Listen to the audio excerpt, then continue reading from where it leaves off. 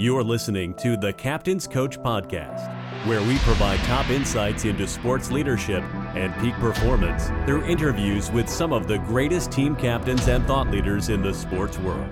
Now, here is your host, performance coach, speaker, and author, Ben Smith.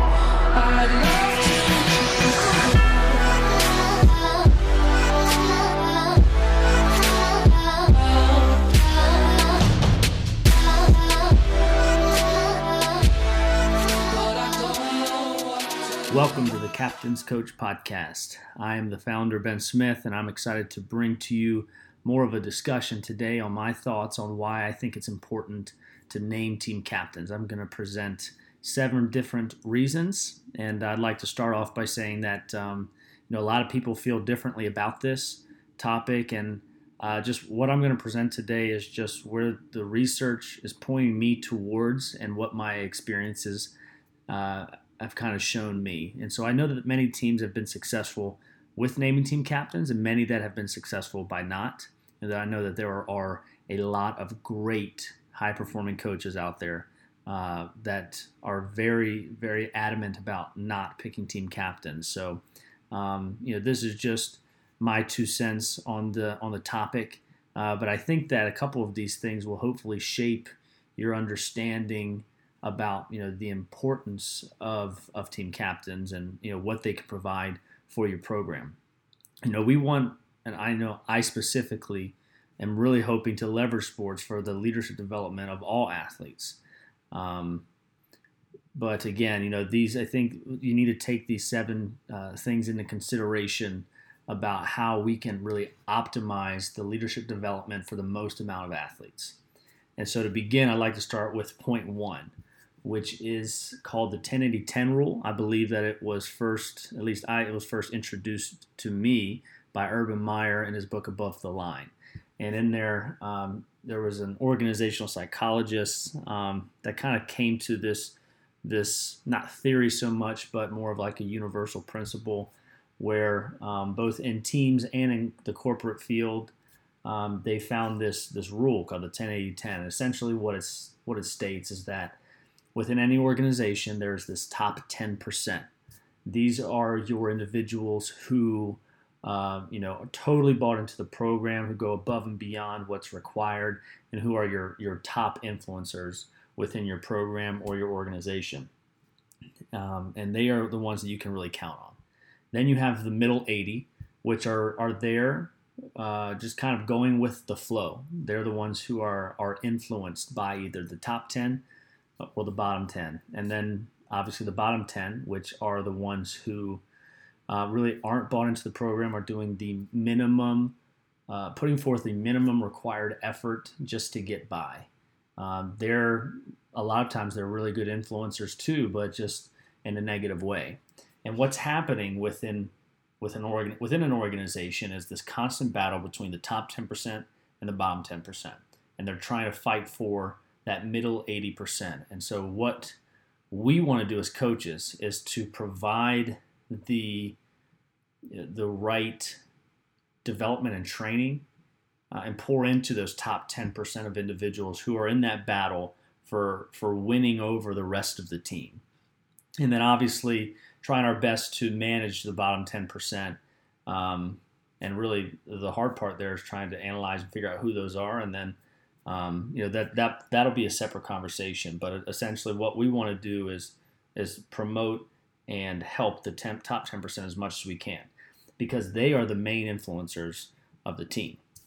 The second point is what's called Pareto's principle. And this essentially states that 20% of our inputs equate to 80% of our outputs.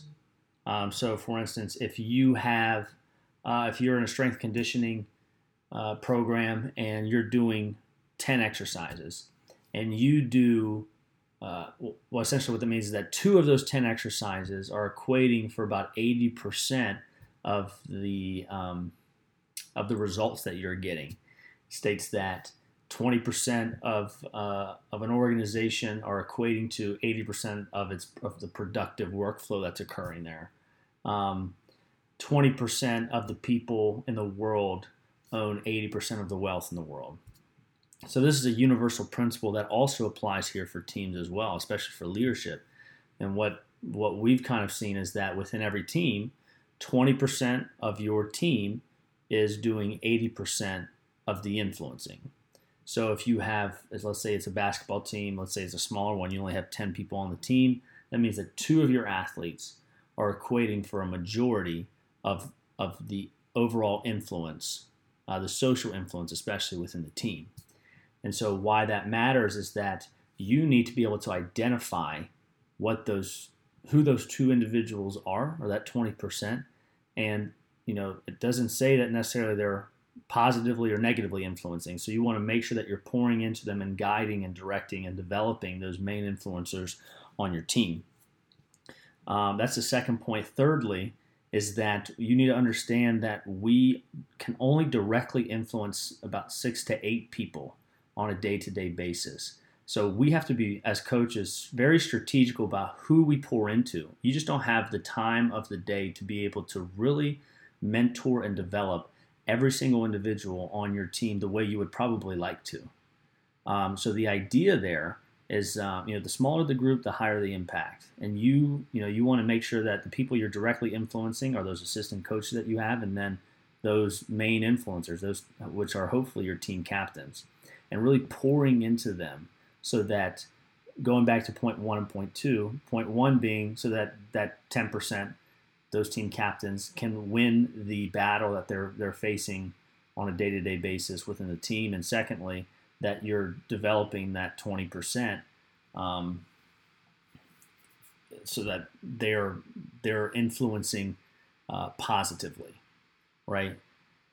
And so point number 4 is understanding that you create culture, but team captains, your main influencers, they are the ones that drive your culture.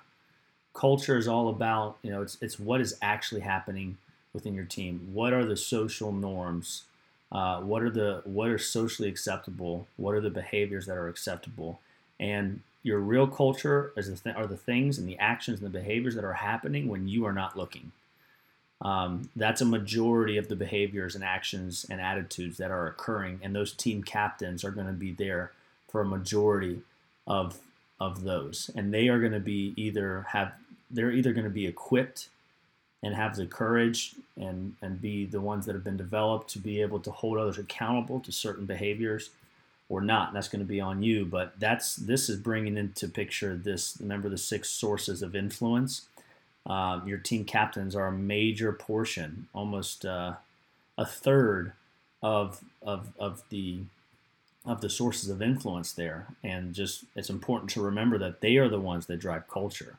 And even more importantly, this is kind of where it comes into play, where we want to develop all of our athletes to be leaders. And here's the truth, is that they all are leaders, because leadership is just this toolbox of skill sets that are kind of encompassed within the toolbox. And some have more tools than others, right? But the idea is that if you can pour into a few, they will be able to drive your culture. And then your culture is going to be, that's going to be what drives and develops the rest of the team appropriately. And I kind of like that model there. So remembering here in point 4 that team captains drive culture, and that social influence is vital to the development of the rest of the team's leadership abilities and their performance. Point 5 is what's called the bystander effect. And the bystander effect essentially states that, it's a phenomenon that psychologists have found to be true within the world and social psychology. And that's that when an individual is going down the street, let's say that they're in New York City, where a bunch of people pass by somebody that needs help. And the bystander effect essentially states that individual most likely will not stop and help because of their beliefs that somebody else will come in and help that individual. And so what we don't want to have happen, and what I see a lot of times on teams, is when you don't ultimately hold somebody responsible, like a team captain, and you put it to the whole group to hold each other accountable, a lot of times when those those minor infractions occur, or even sometimes the big ones, everyone else thinks that somebody else will be the one that takes initiative to step in and say, hey, we don't do that here. And that can be a real issue. And so it's very helpful to have one person ultimately responsible for the few times, hopefully, that will require them to take the initiative, and they'll be able to take ownership of making sure that the bystander effect doesn't occur within the shaping and development of your culture and the social norms that you want to have be acceptable within your program. And point 6 is I think that the team captaincy really reflects the real world. I think we have to remember why we are playing sports in the first place. It's something we love to do, but ultimately we really want to leverage it to provide these individuals with skill sets that are going to be valuable to them in their life. Just as you're named the head coach, there's somebody who's ultimately responsible for the development of the program.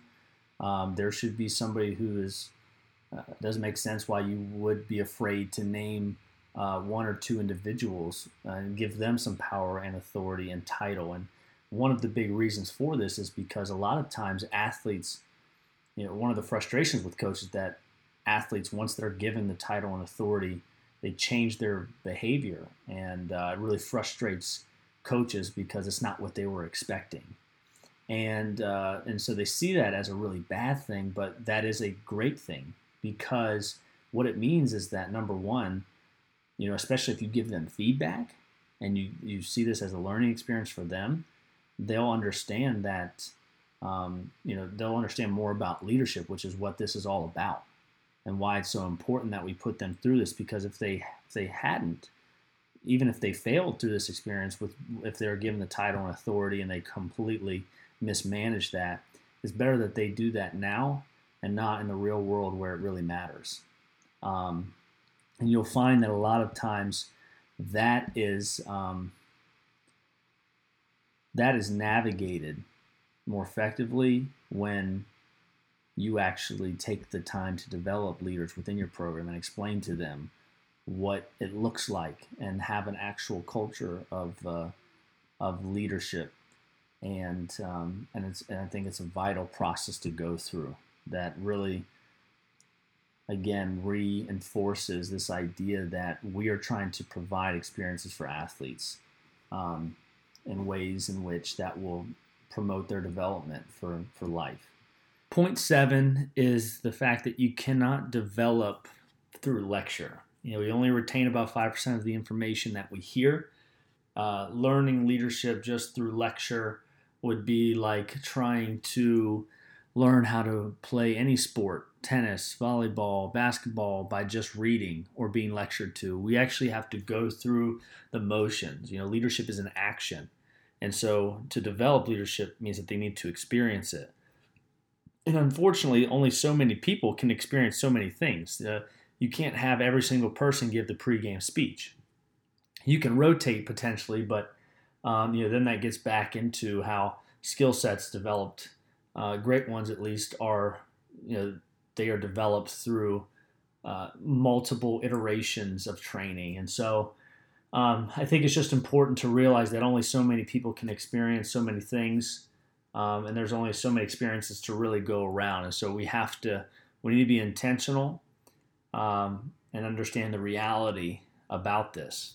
And so we want to make sure that we are promoting this development of leadership through experiences and letting go of the control that most coaches have, relinquishing that, and providing some opportunities for these team captains to really go through the motions and get a feel for and get some immediate feedback from teammates and even from you, so that they can really grow in their maturation and in their development.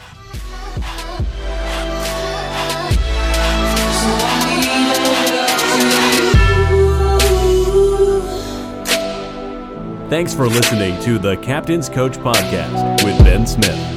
If you liked what you just heard, please give us a 5-star review on iTunes and check out our website at captainscoach.com. Join us next time for another edition of the Captain's Coach Podcast.